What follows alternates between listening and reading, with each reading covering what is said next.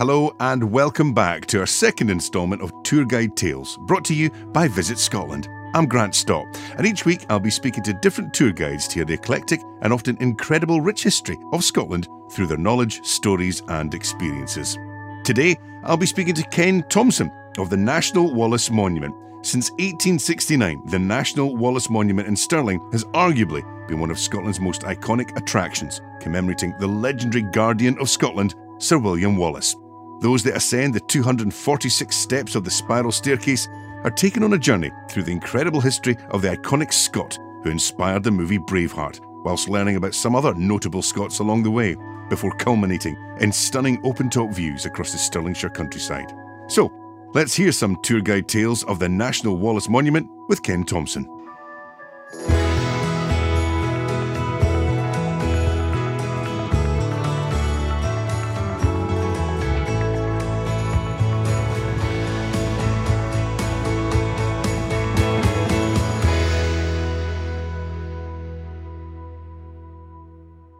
So, Ken, before we get to this magnificent monument, let's find out a little bit about you. What's your background and how did you become the tour guide to the Wallace Monument? Yes, it's Ken Thompson, and I work as marketing manager with a local independent charity. The charity is called Stirling District Tourism, and Stirling District Tourism has had the responsibility of managing and operating the National Wallace Monument as a visitor attraction, and they've been doing that since 1995, so just over 25 years now that the charity has been managing the monument. And I've been working with them since 2004. Do you have a background in history, or is it a passion of yours? I don't really. My father was a very passionate Scotsman, and he was very proud of his roots.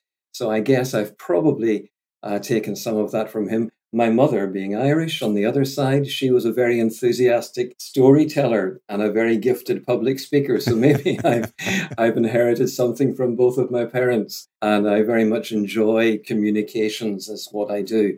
In my other work, I work as a lecturer at the University of Stirling, and engaging with students, talking to students, and having that teaching role is something I find very fulfilling as well. Well, let's start then, and let's start with the monument itself, because it's really quite a remarkable structure, because it's a kind of a living and breathing monument. Unlike so many people can just go and look, this is something you can actually get involved in. You go in it, you look around all the different levels. But let's start about the history of the monument, how it came to be. Take us back.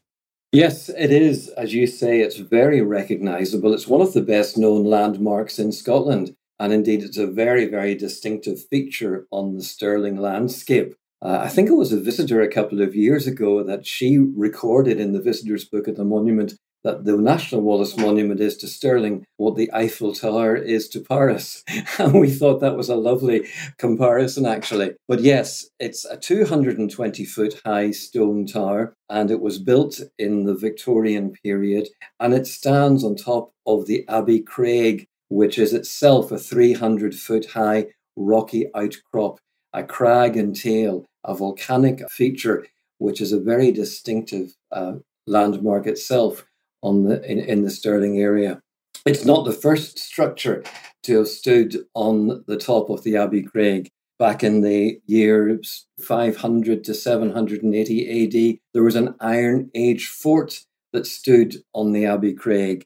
And the only surviving part of that is a crescent-shaped bank that you can see running around the back of the monument itself. It's now one of the principal heritage tourism destinations in Stirling, along with Stirling Castle and with the Battle of Bannockburn Centre, and it welcomes almost 140,000 visitors every year who come there. But it was built in the Victorian period. It was in the 1850s, really, that there was a tide which gathered momentum, and it was an expression of a national interest to build a monument to William Wallace. And there was a culture in the Victorian period of recognising and commemorating famous individuals. And north, south, east and west across the country, there were fountains being erected, there were statues being erected, there were sculptures in public parks. And the people of Scotland wanted a memorial or a monument to celebrate William Wallace. And that's how this came to be built in Stirling, with a great national meeting taking place back in 1856, at which wonderful speeches were made and the voice of the people of Scotland was expressed that they wanted a national monument to stand to recognise Wallace as he had become recognised himself as a national hero. Was always going to be built in Stirling? Was there not discussion about other big cities in Scotland? Absolutely. There was quite a bit of debate because there was a strong body of opinion that said it should be built in Glasgow. There was a strong body of opinion that said it should be built in Edinburgh as the country's capital city. But eventually there was an overwhelming enthusiasm for building it in Stirling and putting it in a very prominent, distinctive place so that it would be seen by everybody and people would not only see the monument, but they would know what it stands for. And indeed, at the great public meeting held in 1856, two of the supporters of the building of the monument in Stirling were the provosts of Glasgow and Edinburgh. They were keen to see it constructed in Stirling, and they were very enthusiastic advocates of the building of the monument. And just to perhaps underline how big a deal this was for Scots and for the people of Scotland at that time, give us an overview of what the day was like when the foundation stone was laid. Because before they'd even begun construction, the actual beginning of it was like this massive event. Yeah, I mean, there was a huge gathering, as I said, in 1856 to actually get the project underway. And it was quite a few years then before they actually had a competition to select the designer of the monument. And then they had to carry out the initial phases of fundraising. So it wasn't until 1861 that they were actually able to get the project underway. And they actually arrived on the Abbey Craig on a day that was specifically chosen for the occasion. 24th of June, 1861 was the anniversary of the Battle of Bannockburn. And that was the day on which the foundation stone was laid. But it was a huge event. It was described as one of the greatest gatherings of Scotsmen in living memory. People travelled literally from all across the country. And it's reckoned that 100,000 people or so gathered on the Abbey Craig to watch the ceremony. The railway companies of the day, they stopped selling tickets for people to travel to Stirling when they suddenly realised they had sold 32,000 tickets for people to reach Stirling by train that day. And they suddenly realised, how are we going to accommodate? How are we going to carry so many people? And yes, thousands of folk gathered on the Abbey Craig for that occasion. And we've discovered more recently that one of the things that took place on that day was that there was a specially commissioned crystal glass decanter containing a number of artifacts, coins of the realm, a copy of the works of the poet Robert Burns, a copy of the New Testament, lots of other documents sealed in this special Edinburgh crystal vase decanter and buried in the foundations when the monument's foundation stone was laid on that day. Wow, it's absolutely incredible. And it's just staggering to think that how popular an event this really was back at that time. And you talked about the location of it, and you talked about the significance of the location now. And give us an idea of just how important this is in Scotland's landscape, where this monument stands. How important is that? Well, yes, Wallace had come to be recognised and acclaimed by many as the greatest of the Scots. He had become the leader of the Scots resistance against the English occupation at the beginning of the Scottish Wars of Independence. And most famously, he defeated the army of England's King Edward at the Battle of Stirling Bridge in 1297 and was subsequently appointed as Guardian of Scotland. And it is believed that he might have masterminded his battle victory, his triumph, from the location of the Abbey Craig.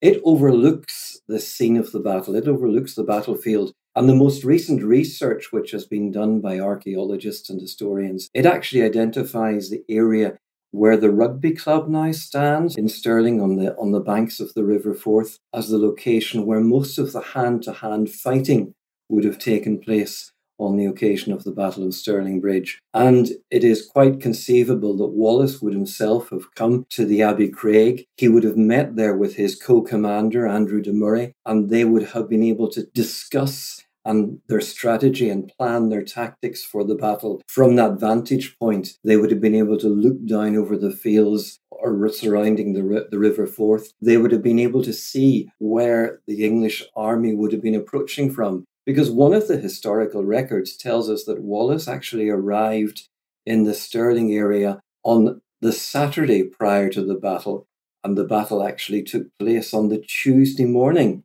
And there was some degree of interaction or communication between the English forces and the Scottish army. It wasn't quite a case of looking at the diaries and comparing notes and saying, "Are you free on Tuesday?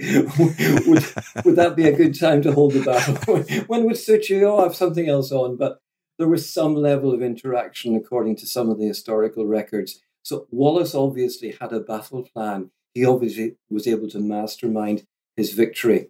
And that's why the Abbey Craig was strategically so important. But it's not just the Battle of Stirling Bridge that is significant in the context of the Abbey Craig, because from that vantage point, you're looking down on Stirling itself. And of course, it's said that in the Middle Ages, whoever controlled Stirling controlled Scotland, because it was the central crossing point through which everything had to pass, travelling between the north of Scotland and the south of Scotland. Men, horses, armies, produce, whatever your journey might have been, if it involved travelling north to south, south to north, you came through Stirling. So it was literally the crossing point. It was of critical significance in terms of the geography and also the political situation at that time.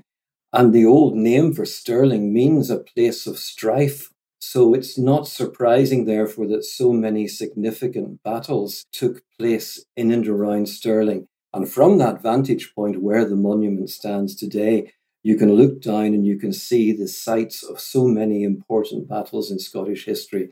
The Battle of Cambus Kenneth, which was an early encounter between the Scots and the Picts, the Battle of Falkirk, the Battle of Bannockburn, the Battle of Sheriffmuir, and of course the Battle of Stirling Bridge itself. Let's talk about Wallace himself, Ken. Give us an overview of this man, of this huge figure in Scottish history.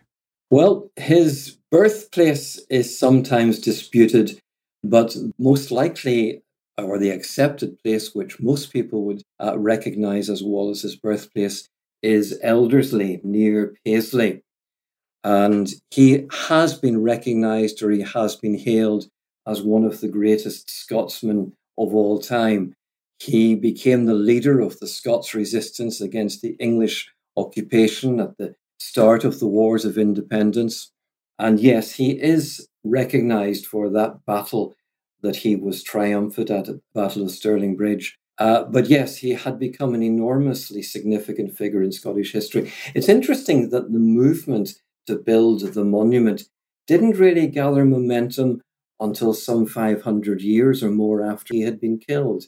And it took people like Burns to write about Wallace and to bring his story into the public domain and to build up interest and to build up knowledge so that people came to recognise, particularly in the Victorian period, just what a significant role he had played in shaping the country.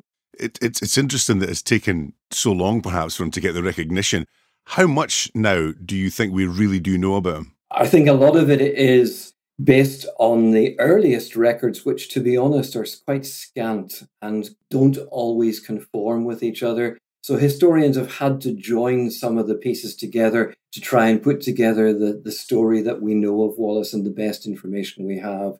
Yes, there is some historical facts, and there are some other pieces which are supposition and where people have tried to bridge the gap in terms of our knowledge and to put together the life story of Wallace. But certainly he was a hugely significant figure. And what he stood for was he wanted Scotland to be free from oppression. Scotland was a country without a king. It had gone through a period of turmoil and uncertainty since the death of King Alexander, and therefore he wanted some degree of settlement of those outstanding issues, but he didn't want the people of Scotland or the country that he loved to be oppressed. He fought against injustice, he fought against discrimination, and he fought against exploitation of the people of Scotland. We'll no doubt talk about the Braveheart connection shortly in the podcast. But Ken, let's get back to the monument. It's obviously been built in the middle 1800s, a hugely popular attraction. People were learning about Wallace, and indeed, it's more than just a tribute to to Wallace himself, isn't it? When you go there, you will also learn more about Scottish history. That's right. It's very significant that the custodiers who had responsibility for the monument in its early days, they designated one of the galleries within the building itself as the hero room. And they said that they had the objective of furnishing the room with the busts of eminent Scotchmen whose genius and whose achievements had given to our native land the fame it enjoyed. And that's interesting because it tells us about their approach to how they wanted people to experience the monument in those early days. And it was Andrew Carnegie, the Scottish philanthropist and industrialist. He wrote to the custodiers and he said, "Allow me to contribute the first bust, and let it be that of our national poet who sang 'A man's a man for all that.'" And Stevenson's sculpture of Robert Burns was donated to the monument, and it stands there today. It was the first of the sculptures that went into what is now the Hall of Heroes. But there was a theme there because Burns was the first person commemorated in the hero room. The second person to be commemorated there was King Robert the Bruce, and he was regarded as, to quote, the noble champion of our civil freedom and independence. And the third person to be commemorated in the Hall of Heroes was John Knox, the reformer, and he was described as the champion of our religious freedom. So you can see there that theme in the selection of the first busts that were installed in the Hall of Heroes. Now, the Hall of Heroes sits kind of midway as you make your way up the tower itself. It starts with the Hall of Arms on the first level. Tell us about that. The Hall of Arms was originally designed to hold weaponry, and it would have held swords and other weapons from the medieval period.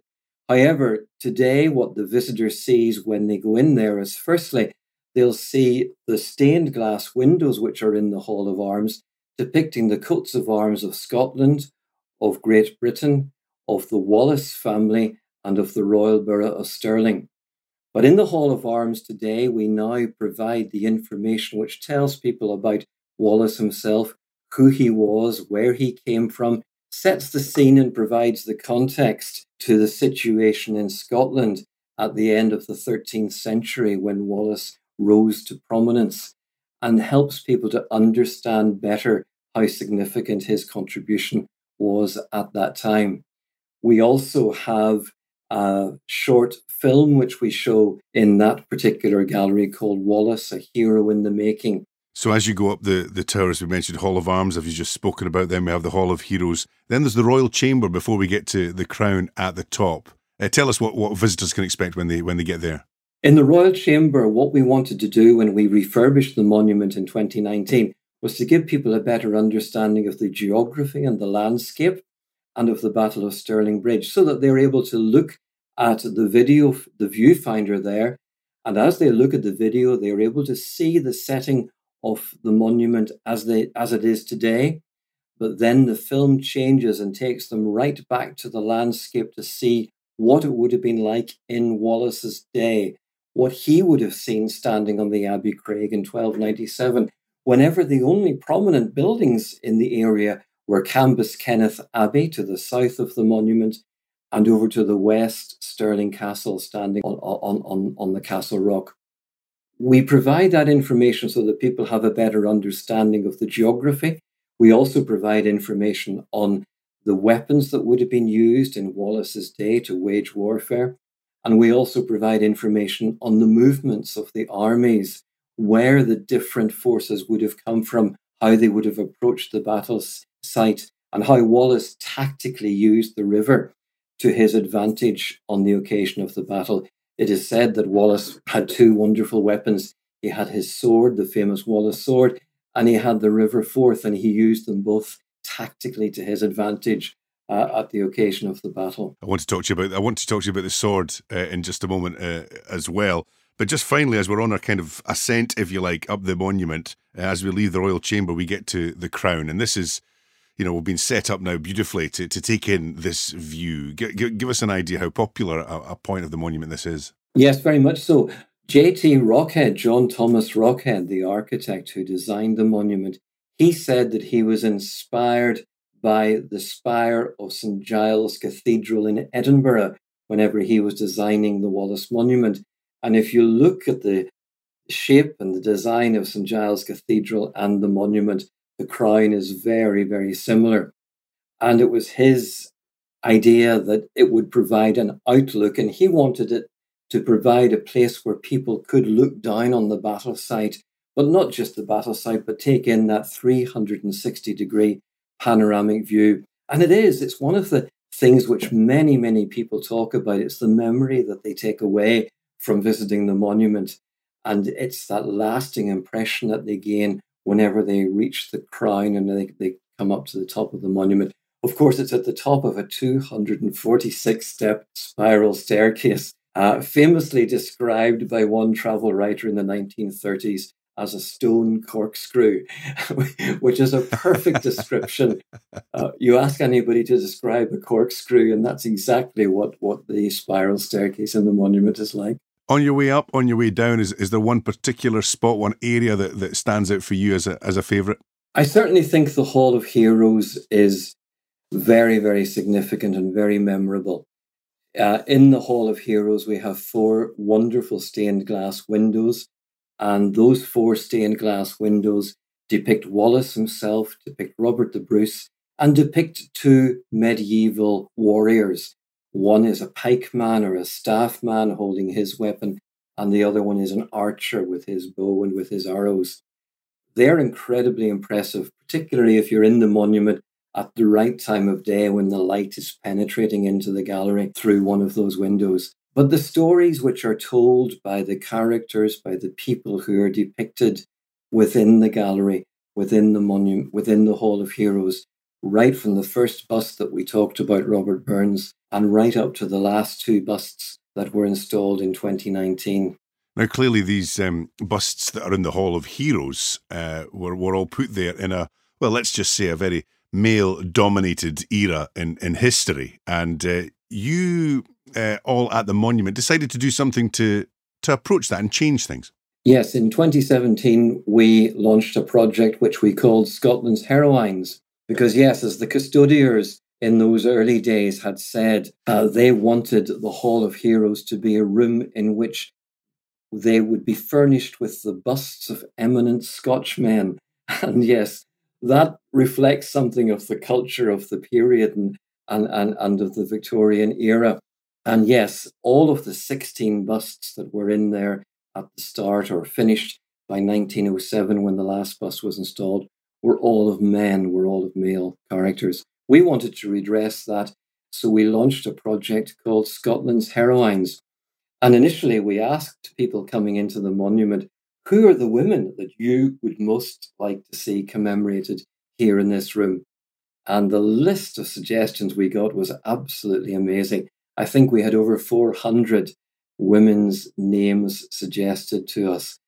And we then invited a number of people to join a selection panel to help us bring it down to a shorter list. We ended up with 40 or so names. We shortened it again, and we then went out to public consultation with the most popular names. We asked people coming into the monument to vote, and we asked people worldwide to vote via the monument's website. And thousands of people, literally from all over the world, sent in their selection, made their choice, and told us who they would most like to see selected as the 2 women going into the Hall of Heroes. And it was a very close-knit vote at the very end, wasn't it? It certainly was. We kept the voting open for 3 months, and at the end of March in 2017, we closed it. And there were only 5 votes separating the 2 women who had received the greatest number of votes. And the selection panel decided unanimously that, yes, both of these women should be recognised. Both of them have made an incredible contribution to the life and to the story of Scotland. And we subsequently commissioned 2 Scottish-based female artists to prepare and produce the busts of those two women. The two women that were selected were Mary Slessor, the Scottish missionary, and Maggie Keswick-Jenks, the co-founder of the Maggie Centres.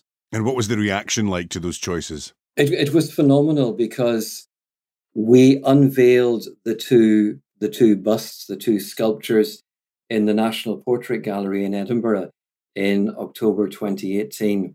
And we were delighted to be joined with us on that occasion by members of Maggie Keswick-Jenks' own family and by representatives of the Mary Slessor Trust from Dundee. Mary Slessor had been born in Aberdeen in very, very difficult circumstances in poverty. By the age of 11, she was working in a mill in Dundee, and she herself was inspired by the story of David Livingstone, and she wanted to give her life to see what she could do in service to help people who were worse off than she was, incredible as that might seem. And she volunteered to travel to Africa, and she traveled to the Calabar region of Nigeria. And amongst the many things which she achieved when she was there in her lifetime was the work that she did to address the problem of infanticide. Because in Nigeria and in that particular district at that time when she went there, if a pregnant mother had given birth to twins, that would have been seen as an indication that she was possessed by an evil spirit. And one of those babies would have that same evil spirit. But because they couldn't tell which one it was, both children would be taken from the mother and ritually killed. And this was something which Mary thought was absolutely dreadful. And she made it her life's work to rescue and to save as many children as she possibly could. And what amazed us was when people decided to go onto our website and vote for Mary Slessor, they didn't just do that, but they wanted to contact us. They wanted to write to us. They wanted to explain to us why she meant so much to them. And time again, it was somebody writing to us to say, my grandparents, my great-grandparents, well, my grandmother was one of twins. It was Mary who rescued her. It was Mary who saved her. And I wouldn't be here today if it weren't for her. And it was wonderful to see that response. Similarly, whenever people were voting for Maggie Keswick-Jenks to be recognised, they were able to share with us very openly and very honestly their own stories about how much the Maggie Centres had meant to them at a point when they were facing particularly difficult challenges, either individually or within their families, and patients who had been benefiting from the treatment and from the service and from the support which the Maggie Centres provide wanted to vote for her as being somebody who had the vision to say there has to be a better way of caring for people who are going through such a difficult period in their lives, particularly people who found themselves in the position that she was in. Because when she first had cancer, it was treated and she was in remission, but then the cancer came back a second time, and the second time it was terminal. She faced the problem of being told that terrible news and being left with no support and with nobody to help her and guide her at that particular time. And Maggie famously said that no one should lose the joy of living in the fear of dying. And she said there has to be a better way. And when people contacted us, they explained to us what she had achieved meant to them and why they wanted her to be recognised. Two absolutely remarkable women and fitting of their place in that hall. Yes. And Mary Slessor has been recognised in so many ways. She was the first woman to ever be depicted on a Scottish banknote. And we were delighted to be able to continue and to play our part and to contribute towards her recognition.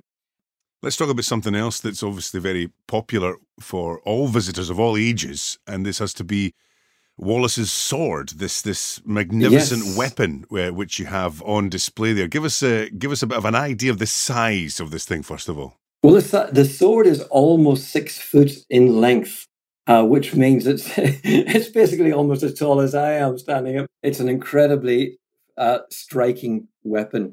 It's almost 2¼ inches broad at the top, and it's indeed a very, very famous sword, a very famous weapon. The sword was installed in the monument in November 1888. And whenever it was installed in the monument, there was a wonderful speech made by the Provost of Stirling, and he said, "No true Scotsman could look upon this sword without having anew a feeling of gratitude to the patriot who wielded it and who bled and died to secure for his country that liberty which to him was dearer than life." And that tells us about the passion that was felt at the time whenever the sword was installed in the monument. And of course, the question which so many people ask us is, are you sure that's Wallace's sword? Is this actually the weapon that Wallace would have held and would have used? And of course, it dates back to Wallace's capture on the night of the 5th of August, 1305. Wallace was betrayed by Sir John Menteith, and he was captured at Rob Royston on the outskirts of Glasgow. And Menteith at that time was the governor of Dumbarton Castle. And it is said that, and history records, that he carried off as a prize to Dumbarton the sword which Wallace had beneath his head at the time of his capture. Now, was that the same sword that eventually was brought to the monument from Dumbarton Castle in 1888? We don't really know. We know that, for example, whenever William Wordsworth, the poet, visited Dumbarton Castle in 1803, he asked what there was there that would be of interest, what he could see. And he was told that Wallace's sword is still lying here. You might like to have a look at that. And indeed, in 1849, Queen Victoria and Prince Albert were brought to Dumbarton Castle so that they could see Wallace's sword. And apparently Her Majesty was very impressed indeed by the fearsome weapon that she saw on that occasion. And the sword was carried aloft triumphantly in the procession at the laying of the foundation stone in 1861. But the following week, the Glasgow Herald newspaper said that, of course, this is the first time the sword has been seen in public since it was inspected by Her Majesty at Dumbarton Castle. And since then, the newspaper recorded, the sword has been broken and it was seen fit to add a few inches to it. So if it's Wallace's sword or not, it's probably a little bit longer maybe than it was at the time whenever he wielded it or held it at the Battle of Stirling Bridge. We know that it is very, very fragile. It has been carbon dated and it has been very carefully analysed, and it is held in a secure case at the moment. And last year, we were able to add new interpretation to tell people the story of the sword. And yes, it's one of the highlights for many people.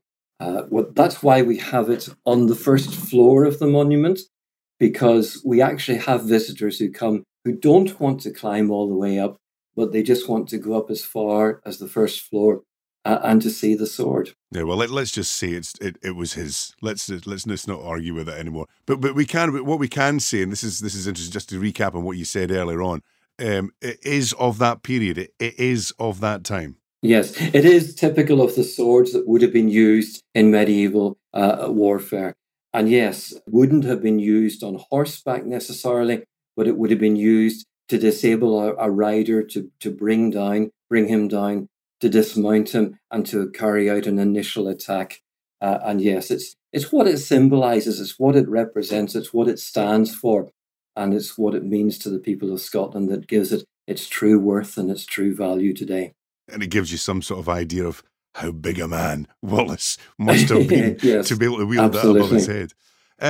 Let's talk about, well, it's interesting, you mentioned earlier on that Wallace's name wasn't really spoken about or celebrated much for 400 or 500 years after his death until the likes of Burns started writing about him. That obviously had a massive impact in his legacy and his historic relevance to Scotland. Let's now talk about a more recent event and a more recent film, and I'm talking about Braveheart. What difference did the Braveheart effect make to Wallace's legacy and indeed to the monument? Well, firstly, in terms of the impact which it had on Wallace's legacy, that was absolutely massive, because It brought the story of Wallace to the attention of millions of people worldwide. And, very often nowadays, we welcome people to the monument. We greet them on arrival. We talk to them. And sometimes people come because they have an interest in Wallace. Sometimes because they may have seen the film or they know something about history. Sometimes people arrive at the monument because it's a visitor attraction, because it's one of the things to see and do in Stirling, and they don't maybe have that same knowledge of who he was. But if you ask them the question, well, have you seen the film Braveheart? Then they say, and suddenly the penny drops. That's who it is. But yes, it had an incredible impact. The script that Randall Wallace wrote for that movie, it brought the story of Wallace to the attention of millions of people worldwide. And it's still doing so today. It was 25 years ago, just last month, in 1995, the 18th of May, that the film had its first public airing at the Seattle Film Festival. And then in September that year, it had its first European showing at the University of Stirling. And everybody was here for that occasion in Stirling on that night in September 1995. And yes, the impact which it had on the monument was phenomenal.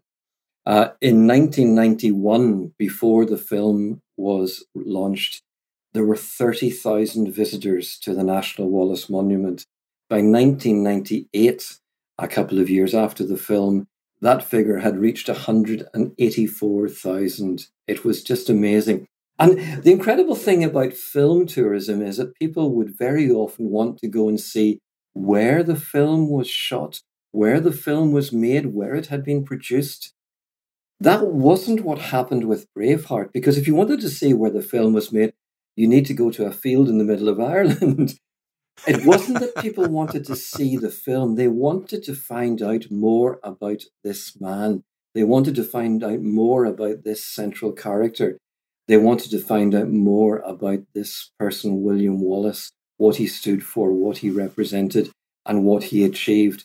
And they came to Stirling, the place that was synonymous with him and with the story, to discover that for themselves. And to this day, it still is a major source of people wanting to come and visit the monument and, yes, find out the story of Scotland's Braveheart. You were telling me a story when we first met a couple of days ago about a couple who came literally halfway around the world after just watching the film just to see the monument. That's true. They had seen it at home, and it wasn't as if they had just got in their car and driven up the road to Stirling. They had seen it at home in Singapore and had travelled thousands of miles around the world to come to Stirling. And yes, we hear that time and time again from visitors who've come from California, from visitors who've come from parts of the world where the film is still shown. And yes, as we were saying, this is the 25th anniversary this year, and it's still incredibly significant and incredibly important. And yes, it went on in 1996 at the Academy Awards to win numerous Oscars. It was one of the last major films depicting a battle scene which was actually recorded involving hundreds and hundreds of actors actually on the field. And it was before the days when computer-generated imagery and graphics were used to the extent which they're now used in recreating battle scenes. And the film itself, it's often been commented how historically accurate it is. But as we've talked about earlier on the podcast, to get actual facts with regards to Wallace and his life is tricky enough. So does it worry you that there's this debate about how accurate it is, or do you just say this is all part of the magic of the film and the magic of Scotland at that time? Yes, of course, there will always be details which are in the film which people will challenge because they conflict with the historical facts as we know them about Wallace. But certainly what you can recognise is that the germ of the film, the foundation or the basis of the film was the Wallace story. Randall Wallace came to Scotland. He arrived in Edinburgh Castle and he visited the castle in Edinburgh. He wanted to find out more about the character of Wallace. He then went on to say what has been described as a romantic drama inspired by the story of Wallace. So yes, we have to accept that perhaps he wasn't setting out to tell the factual or the actual story, but he wanted to use it to convey a very powerful message about this person, about this man, and it was inspired by what he knew of Wallace. Tell us about the monument today and how much it has changed since it first opened. It has changed significantly, and more so than ever last year, because 2019 was the 150th anniversary year. The monument was eventually completed in 1869 and was opened to visitors for the first time on the 11th of September. And that date, of course, was chosen because it was the anniversary date of the Battle of Stirling Bridge on the 11th of September, 1297. And last year, we set out to deliberately, completely transform the galleries within the monument because we wanted to tell the story of Wallace better than it has ever been told before. And we invested over £500,000 in the interpretation, in the exhibitions, in the displays within the galleries, so that people would have a much, much better experience and they would be able to go away better informed, having a stronger, clearer understanding of who Wallace was. But they took away an emotional message as well, and they were able to understand something about the spirit of William Wallace, his determination, his achievements, and his bravery, even in facing death when he was executed in 1305. It is a remarkable monument, and it is, as you've just said, it continues to evolve, it continues to grow, and there are many reasons to go and visit. Also, you know, you're not shy with regards to well-known figures coming to visit. You've had a few celebrities come and popping up to have a look through it. Yes, we have. We've welcomed so many wonderful visitors to the monument over the years. We've welcomed pipe bands from New Zealand who have travelled around the world and said there was nowhere they wanted to play more than at the Wallace Monument. In 2014, when the Commonwealth Games were taking place in Glasgow, oh, wow, we were amazed by the number of teams, officials, athletes, participants who said, we've come all this way to Scotland, and one of the things we really want to go and do and see in our spare time when we get a chance is we want to go to Stirling and see the Wallace Monument. And it's not just that. On that occasion, we've welcomed so many other people, from singers such as Ellie Goulding, from famous tennis players such as Novak Djokovic, who came on the recommendation and advice of Andy Murray. Good old Andy. To enjoy the experience of visiting the monument and to take away that same inspirational message that so many other people have taken away. But the most important visitors for us are everyone who comes to the monument, whether they know the story of Wallace or even if they've still got to discover it. We make it our mission to try and make sure that we want to welcome everybody as best we can. It's such a significant piece, and you know, we've all driven past it so many times on routes to and from Stirling and beyond. But I would also say it would be very important to perhaps underline how worthwhile a trip it would be for locals, for people from Scotland who do live just a car journey away, who could come in and take this in when, you know, perhaps travel as it is now and possibly for the foreseeable future going to be slightly tricky to go further afield. Let's perhaps revisit things that are on our doorstep. It's a story of passion, the story of Wallace, but we believe that it is told with pride, and there are lessons for so many people on so many levels when they come to the monument, because the story of Wallace didn't die whenever he died in 1305. He stands as a figure today that so many people can relate to, and the story of Wallace resonates with people who face oppression and injustice and discrimination all around the world.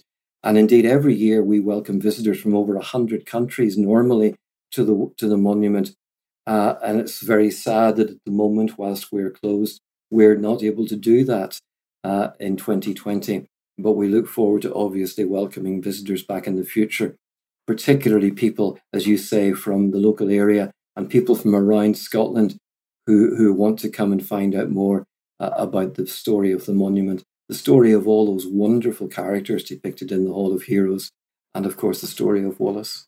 You talked about the Stirling people's pride and passion for the monument. Just spending this short amount of time with you, I can sense your own pride, your own passion for this fabulous bit of Scottish history as well. And clearly, you see your role as a tour guide there as a privilege. Absolutely, it has been a privilege and a pleasure to work with the monument and to welcome people to the building. so many times over the last few years. Do you know, Grant, it's really interesting when we look around the number of companies and organisations in the Stirling area that have adopted the Wallace Monument as their symbol, as their logo.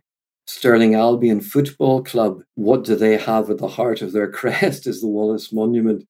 Whenever the University of Stirling carries out its graduation ceremony at one of its overseas campuses, for example, in Singapore, they build a backdrop featuring the Wallace Monument so that there in Singapore, you can have your graduation photograph taken with the Wallace Monument in the background as if you were in Stirling. It is a building that means so much to so many people. Well, Ken Thompson, it's been a real pleasure to spend some time in your company today for our podcast. And next time I make the trip to Stirling, I'll make sure you're on duty to accompany me up those 246 steps. We look forward to welcoming you, and we're good to see you there. Thank you, Grant. You've been listening to another Tour Guide Tales with me, Grant Stott, brought to you by Visit Scotland. Be sure to listen next week when I'll be hearing more incredible tales from another tour guide. If you like the show, please subscribe and leave a review wherever you're listening.